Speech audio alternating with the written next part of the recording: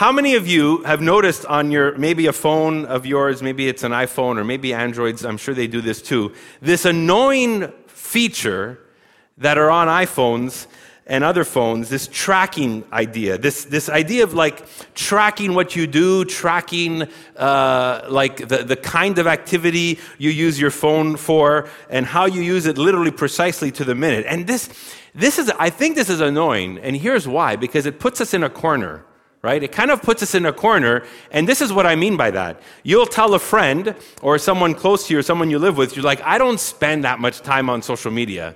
And then they look at that screen, and the screen says, well, no, you spent 56% of your phone time this week on social media, right? So it kind of puts you in the corner. Or maybe it's like, you're younger or maybe older, and you're like, well, I don't spend that much time on games. And it's like, well, your phone says you spend 32% of your time on games.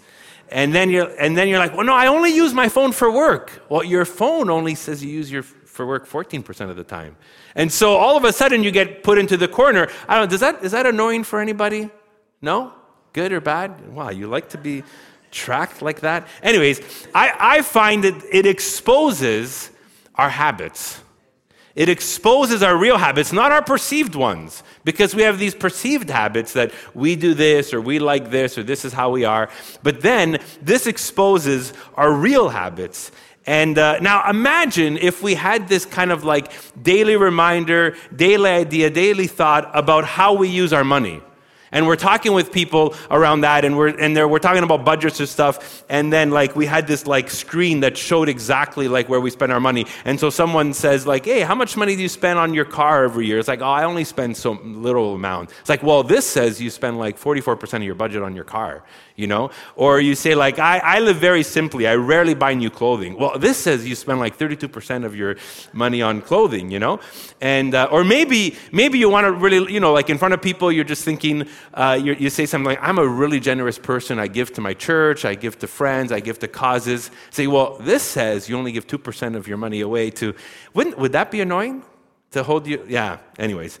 Nobody's tracking with my annoying thing. I think... Anyways. So today we're starting a brand new series, and the series is called Money Habits. And this idea to really understand the things we do, sometimes automatically, sometimes intentionally, sometimes by reflex. But habits are usually things that we do consistently that reflect how we spend our time or money or thoughts or energy.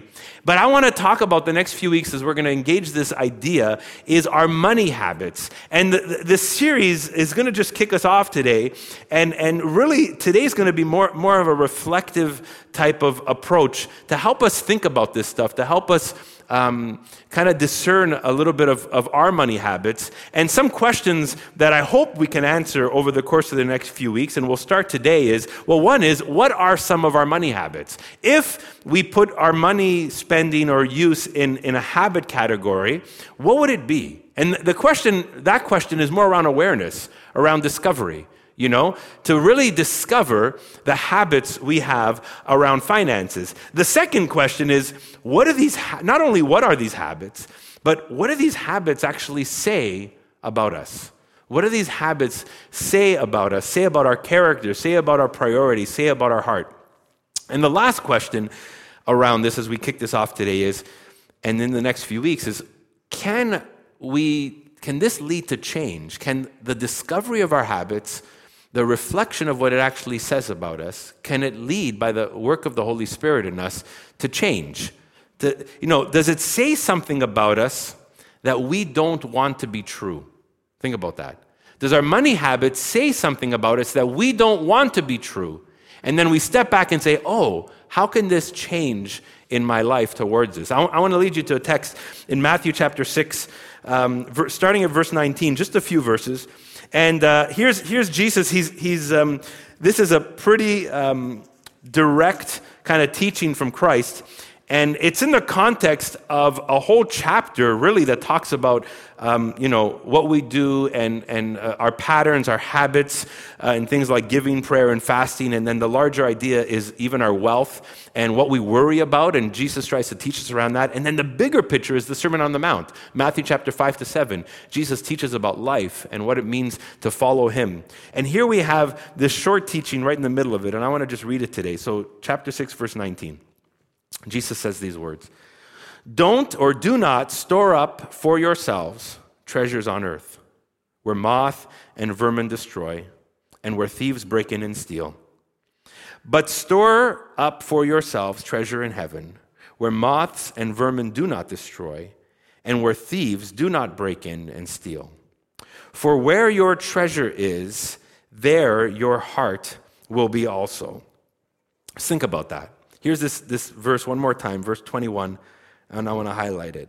Jesus says, "For where your treasure is, there your heart will be also." The word treasure, later Jesus will use the word money, but here the word treasure, I mean, really, even in our time, we get what that means. But in the first century, he was talking about people's possessions, people's wealth, what they owned, what they held dear to, what they treasured, but also what they used for life. And Jesus actually pokes holes at first century treasures when he talks about, earthly treasures that a moth will kind of eat away at, or rust will slowly destroy, or maybe a thief will break in. And in that time period, garments maybe were held in a part of the house and moths would get to it. And if they weren't cleaned up or moved around or taken care of, those, without even looking, you go like a month or two later and there's a hole in there. And Jesus is like, if this is your treasure, this is what possibly can happen to it. And then he talks about metals that can slowly rust over time, and we can see that. And then even something like gold in that time period, or a precious metal that could just be stolen like that. And so Jesus is picking holes at first century treasure a little bit, but he's referring to what we know in our day and age as wealth, possessions, money, the things we value, the things we use to live life. And he says specifically, where your treasure is, that's where your heart is going to be. Where your treasure is, that's where your heart is going to be. And today, as we jump into this new series called Money Habits, I want us to understand or reflect on what we do with our money. How do we invest it? How do we spend it? How do we use it? How do we view it? Because our treasure, or your treasure, my treasure, it might be caught up in some different things. It might be caught up in our wardrobe. It might be caught up, we've heard of, some who have like elaborate shoe collection. Maybe there's like 150 shoes in your closet. I know that's a lot, but it might be caught up in your wardrobe, it might be caught up in a tool bench, a car, a kitchen cabinets, gadgets, subscriptions. Everything is a subscription today. Netflix, Disney, iTunes, whatever, right? Everything is a subscription today. So it might be caught up in that. But really the heart of it is we all have money habits. We all have money habits. We all have things we do consistently with our money and where we spend our money. And here's what I want to get to as we start off today, and it's this. If you track your money habits, you will discern what you value. I want to put that on the screen. If you track your money habits, you will discover what you value. Jesus gives much attention to our treasure. And there's several of his parables that either speak about wealth or money or use it as an illustration for how to walk in the kingdom of God. But here specifically, Jesus gives much attention to our treasure. In fact, later on in another verse, Jesus puts it in competition with God. He puts our wealth and our money in competition with God. Verse 24, Jesus says this, and you can read it off the screen. He says, no one serves, and look at the word he uses. No one serves two, what does it say? Masters. I mean, we don't even use that language today. We would hate to say that anything's our master.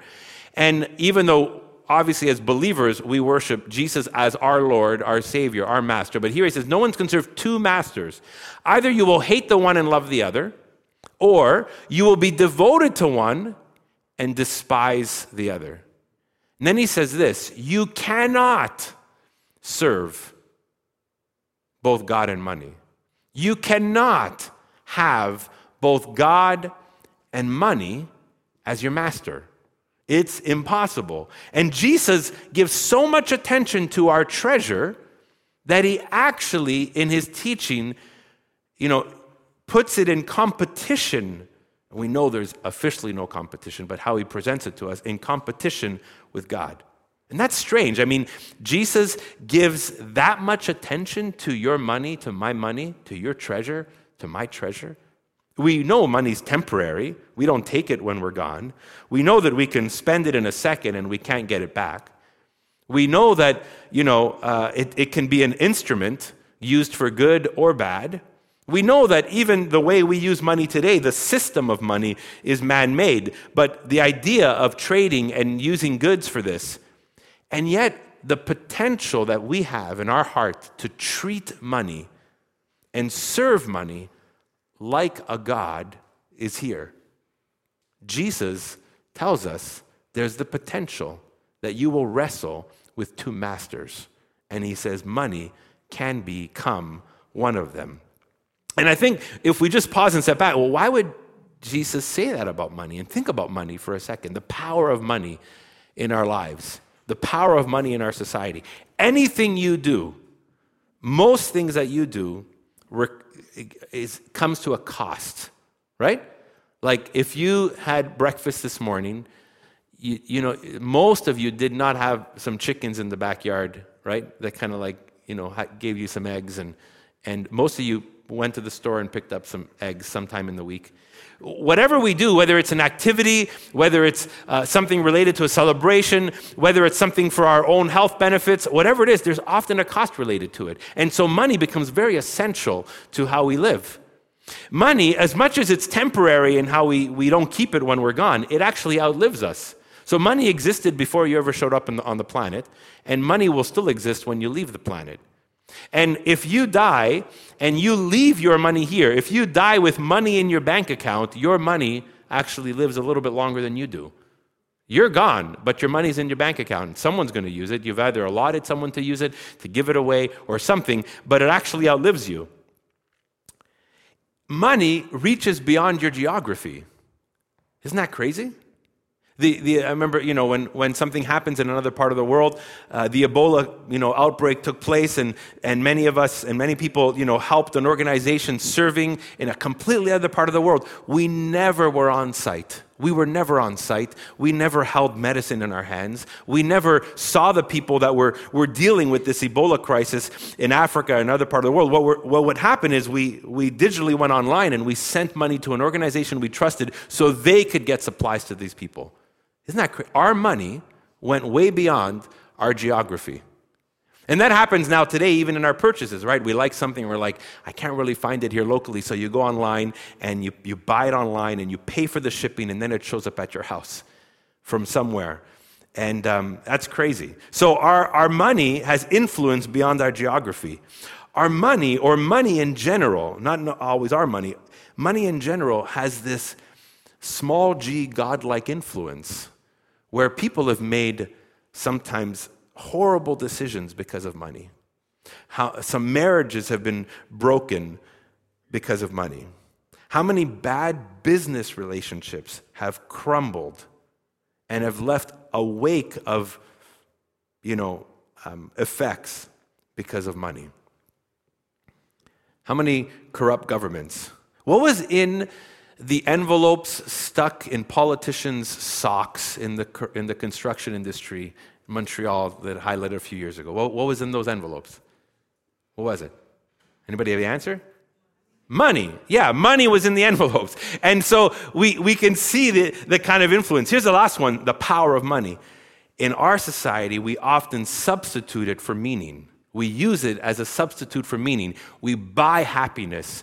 We buy safety. We buy security. We buy peace. We buy sometimes even relationships or companionships. We buy pleasure. And so money can also be used in our world as a substitute, not the real thing, as a substitute for meaning. So when you think about all these things, it makes sense that Jesus says, this can actually become a master in your life if you're not careful. This thing right here, money, can start to master your life if you're not careful. Its power gives it the potential to become like a god. Martin Luther said these words. He said, what a man loves, that is his God. And so Jesus, he puts this teaching right in the middle of the Sermon on the Mount, one of the most popular, I think, incredible teachings that we have of Jesus in all of the New Testament. He puts it right in the middle here because Jesus knows its power, and he knows that it reflects your heart, and he knows it reflects my heart. And he knows that our money habits reflect something that's going on inside of us.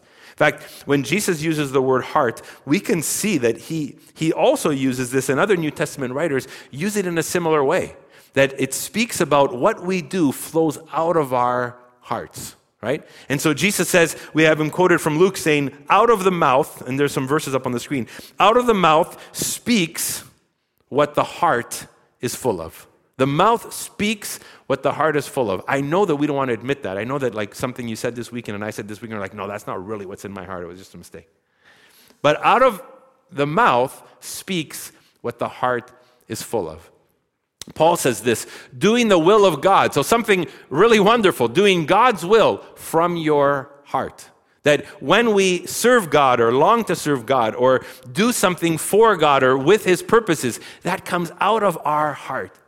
Jesus quotes the Old Testament, and this is a common core idea for Jesus, that we would love the Lord our God, love the Lord your God with all your, the first thing is heart.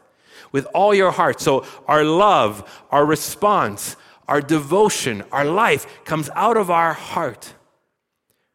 Jesus says as well, it's from within, out of a person's heart. And this is a negative idea, that evil thoughts come. Evil thoughts come. Here's the Apostle Paul writing to the Corinthian church. And he's talking about their generosity, their giving, their fueling of local mission. And he says, each of you should give what you have decided where? In your heart. It wasn't just a strategic decision. It wasn't just a budget decision. It wasn't just a numbers decision. Paul is encouraging them, saying, when you give, as you're giving this week or ongoing towards the local mission of the church, you should give what you've decided in your heart, because it comes out of your heart. And here's the last one. He speaks to the Colossian church, and we actually said it before in our gathering. Whatever you do, work at it with all your heart. That's your actions, your decisions, comes out of our heart. We can see the idea of the heart in Jesus' teaching and the broader New Testament is this idea that everything we do comes from here. And so when Jesus teaches on money, it's no surprise that he says this. And so here's how I want to kind of describe it this way, and you can read it off the screen. Money habits do two things. One, they flow out of and they reveal our hearts. So money habits flow out of here. Whatever we're doing with our money, when we look at our money habits, and as I'm going to encourage you to do later today, they flow out of our heart. So it comes out of here. But here's the reverse that's true as well. When you look at your money habits, they reveal what's going on in here. So one, it flows out of here, but it also reveals what's going on inside of you. And here's the beautiful thing. Once we discover this truth, once we discover what our habits reveal, we have the opportunity to thrive with them. We have the opportunity to submit them to God. We have the opportunity for God to shape them. We have the opportunity for us to bring adjustment and correction to them according to God's work in our lives, according to his truth. And that gives us the opportunity to thrive. We can step back and say, is this the way I want my life to be used, to be spent? Are these the priorities? And so Jesus does something incredible. He actually tries to bring change here. In verse 19 earlier, he says, here's the two words. He says, do not store up for yourselves treasures on earth. And then in verse 20, he says, but store up for yourselves treasures in heaven. So here Jesus automatically begins to contrast. How are you going to be shaped? How are your money habits going to be shaped? How is how you use your life and your wealth and your possessions, what are they shaped by? And he, right off the bat, he helps us understand there's two overarching principles that will lead you and guide you here. And he talks about heaven and earth. And I don't want to make it a good and evil thing. That's not the idea here. I think what Jesus is trying to get at is there's something incredible that happens when our money habits are shaped by heaven. Now, what does that mean? Now, I know so many times, especially in Christian circles, people will even talk about heaven as a place we go to. And we here at Westside, I think we've tried our best. I've tried my best to help us understand that in the New Testament, we get the idea that heaven, the idea when heaven is said multiple times, it's more about God's rule and reign. Jesus said the kingdom of heaven has come, and he interchanged heaven with God. When Jesus prayed in the Lord's Prayer, he says, "Our Father in heaven, hallowed be thy name. Your kingdom come, your will be done on earth as it is in heaven." He wasn't saying, do here what we get done like 100 billion miles away. No. He's saying, he prays, would God's will be done here in your space, in your time, with your decisions, influenced by God's space, God's realm, God's authority, God's reality, God's truth. And so, Jesus gives us a vision for our money. Now, some of you are like, who's that financial advisor? I'd love to go see them. Give me a reference later, because I'd love to invest my money in some heaven company, I think it's going to do way better than cannabis in 2019. I hope so. I just said that because I know that's a popular thing today. It's true though, eh? We think off the bat, maybe Jesus is saying if I put my money into God's things, I'm going to get this reward later. I'm going to have a lot of interest when I get to heaven. I'm going to walk into eternity, and they're going to say, you did so well with your funds, we're going to bless you with 30%. Actually, let's go 40%. It's better than an RESP. We're going to give you 40% extra on your money. It's not that. It's not that, put your treasure in heaven, so when you get to heaven, you will get a heavenly reward. It's the idea that heaven reflects God's heart, God's priorities, God's kingdom, God's rule. And so the question is, will you invest your treasure in priorities shaped by heaven and not just earth? We know enough about the Scriptures that the Scriptures don't separate us from a life on earth. We're called to be human. We're created as humans, so we live on earth. And we're not separated from that idea. But this idea here is that we would be so influenced by heaven, God's rule and reign. And will we invest our treasure in priorities shaped by heaven? And I know off the bat, some people think, well, that must be church. And part of that is, because this is God's mission. God's mission has a church, we're it, and we want to fuel that. But it's bigger than that, because you have to ask the question, what are heaven's priorities? What's God's kingdom look like? What's God's kingdom about? I love the Apostle Paul where he says, righteousness, peace, and joy, that's the kingdom of God. God's purposes, God's justice, peace, joy. That you say, well, what if my money habits fueled God's justice and righteousness, peace, and joy around me? Would that change some of our money habits? Would that change some of the way we use and spend our money? What reflects heaven's priorities? Part of its well-being, part of its healthy relationships, part of its joy, peace, and hope. And I think for me, the challenge has been, it's so easy, and I shouldn't say so easy. I've grown and I think been shaped by a variety of different influences in my life to give to God's work. But at times where I've fallen short is the other part of God's work. The people in my life, the relationships in my life, the areas of my life that also reflect a kingdom value that I might say I've given my tithe to the church and now my generosity can kind of stop at the door. And it's like, well, wait, is there other ways that I use my life and my funds to fuel relationships, to bring joy and peace around me, and to resource all that God wants my life to be about? And I've had tension with that over the years. How many in the year 2000 or 2001 or two, put this picture on the screen, did anybody ever remember this service, Columbia House? When you can get 8 CDs for a penny or something, and then they catch you into this was like an old-time subscription service. And you can watch some videos on how they actually made money on that.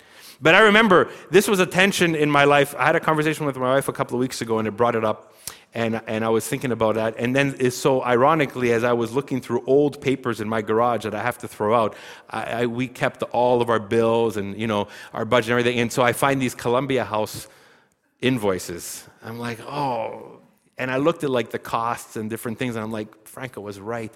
And because here's what my wife reminded me of, And see, I could convince anybody about any reason why this was a good service for me.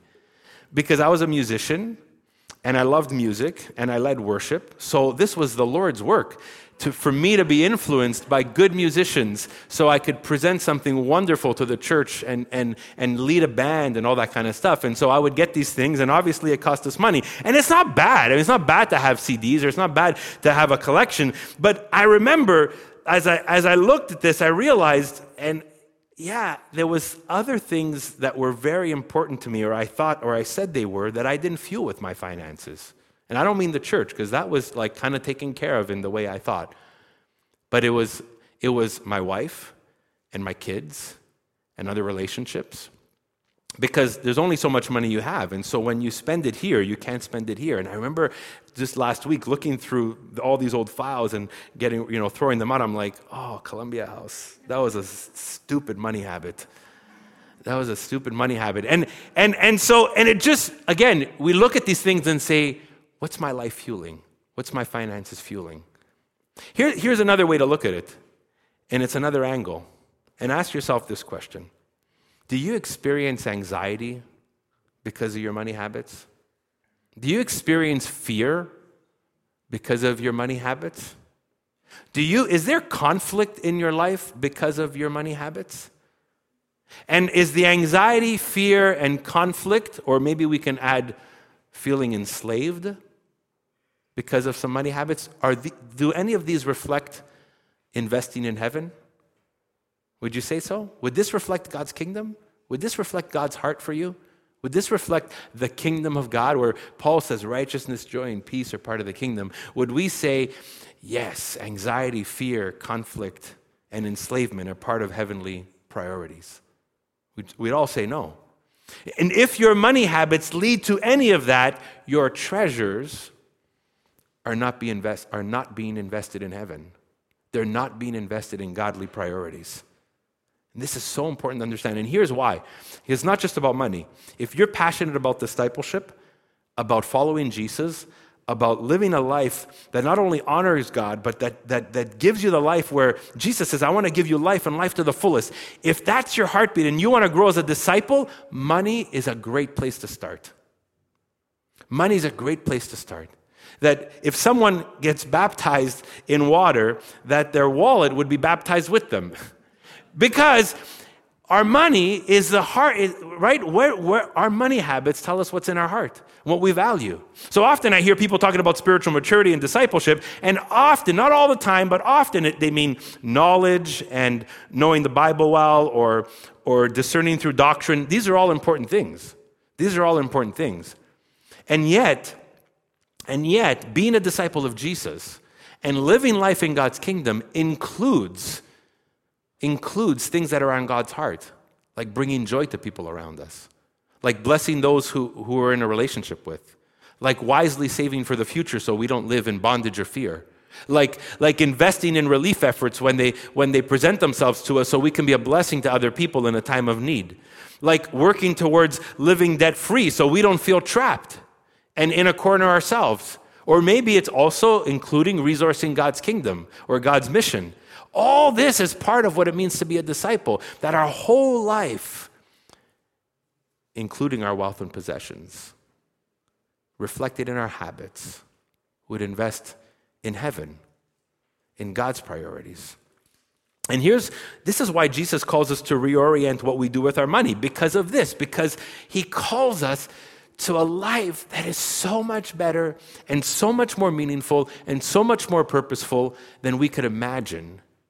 But often our money habits don't allow us to live that life because money is limited. We'll talk about that in a couple of weeks as well, but that's part of the idea. But here's where Jesus calls us to. He calls us literally to reorientation, to reorient our minds around our treasure, around our money, around our habits. So he says, do not store up for yourselves treasures in heaven. And then the second verse he says, store up for yourselves treasures in heaven, right? That word, that little phrase, do not store up, you could basically say stop. Jesus is literally saying, stop storing up for yourselves treasures on earth. And for them at that time period, like we said, it was garments, it was metal, it was precious metals, it was different things like that. He's not saying that any of that's wrong. He's just saying, be mindful that if your whole life is storing up these things and that these things become like the filter for your money habits, I want you to know this stuff is fragile. Just as fragile as your garments and linen getting eaten up by moths, and as fragile as that metal you have stored in the back, it's going to get rusted, and as fragile as good as this gold is, we know the thieves in this area can sometime just come and grab it. That's how fragile it is. And so it's not worthwhile to bet your whole life on that. So he says, stop, reorient yourselves differently, and start putting your treasure in heaven, where these things will not destroy. In other words, when our resources and our wealth start fueling things that are part of God's kingdom, they fuel things that have longevity and legacy and eternal implications. Part of that is the church, but part of that is the well-being of people around us too. And so Jesus calls us to that, to reorient ourselves. And here's the other reason why. So I said already there was two, that money flows from our heart. Money reveals our heart, but here's the third thing, and just keep this in mind. Our money habits shape our hearts. Your habits shape your heart, which shape your life. We can go the other way around. My heart, produces habits that reveal what's in my heart, and that's what I live. But let me start on this side. My habits shape my heart, which start nurturing in me the kind of person that I'm becoming. And so your money habits, why Jesus is so committed to saying reorient yourself, is because he longs for our habits, our heart to be shaped. He longs for our hearts to flow out of his kingdom purposes, his grace, his love, his vision.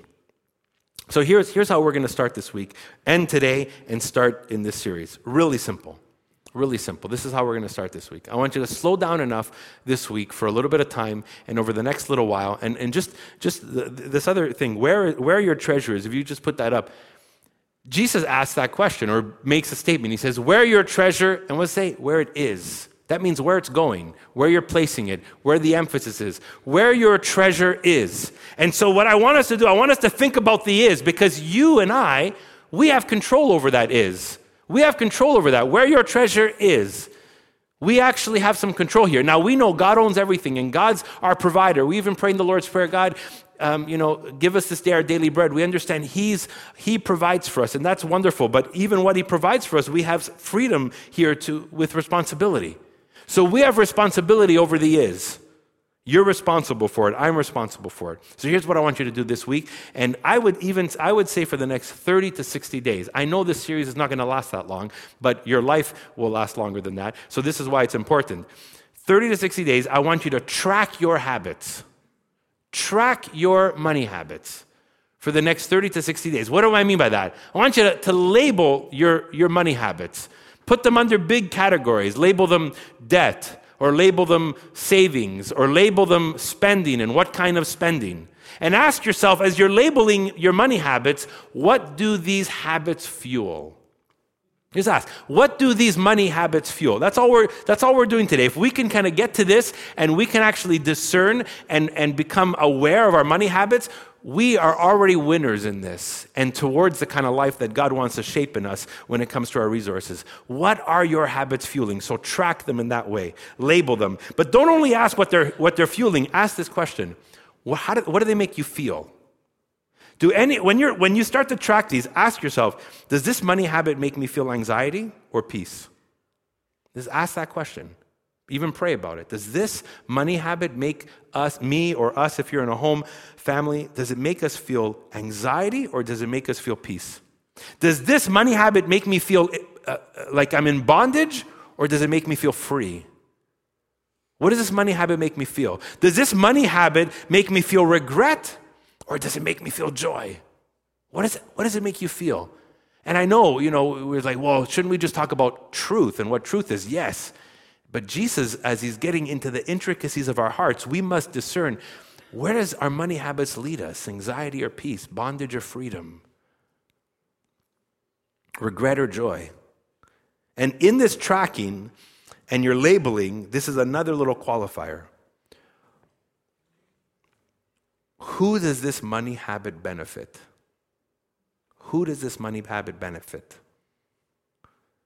And I know, I had kind of a silly illustration with Columbia House, but think about that. As you look, and I look and say, who does my money habit benefit? And here's the thing: if in the end it's 90% you, then you have to ask, wow, why is that the case? Why don't my money habits bless other people? So track your habits. And then the second thing in this big category is trace your habits. Trace them back, and this is what I mean by that. Trace your habits back to what they say about you. Trace these habits back and say, what does this habit say about me? Does this habit say that I'm a person that other people would say is a blessing in their lives? Would this habit say that people view me as someone that only thinks about me? Would this habit say that I am someone who finds themselves in anxiety or fear because of where my money is or how much money I'm paying on this or that? Trace these habits back to what they say about you. And here's why. And you need to ask this question: do my money habits say what I believe about myself, or do they say something different? Do my money habits say something about me, or do they say something different? Maybe asking it a different question. Do my money habits say what I want them to say about me?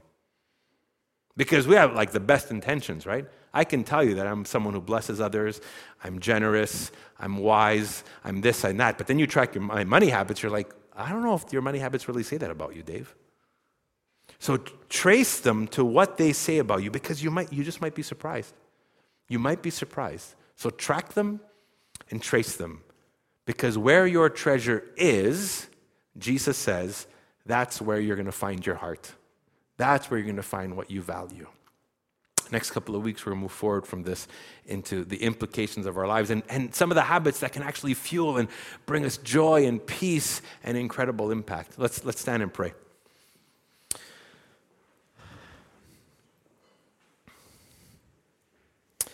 God, we're grateful because as we read this teaching of Jesus, we can see how incredibly relevant the life you long for us is. We're so grateful that beyond saving us for eternity, you've saved us from a life that often will lead us in places where we will not find the true inner joy that we're looking for. And God, that comes by us recognizing the lordship of Jesus in our lives. And we recognize his lordship even in this text. His authority as he speaks. These questions he's asking us. And so as we discern this, God, may we get a sense like we're sitting with you talking and you're asking us this question: where is our treasure? Because you want to get to our heart, God. Because you know, Lord, in our hearts that what we value is how our lives will be, what it will mean for us and others around us. And our heart, God, our desire is that our life would be about your purposes and your kingdom, which includes righteousness, joy, peace, human flourishing, and your mission. You've created us to be part of your mission. And so we pray, God, as we enter this discerning process, Lord, as we want to track our money habits and trace our money habits, we really invite the work of your Holy Spirit in us. Because we want this to be part of our discipleship, part of what it means to call Jesus Lord of our lives. And God, may we trust that through this, God, you have something beautiful in store for us in this growth. We surrender all to you, God, and ask for your wisdom. In Jesus' name, amen.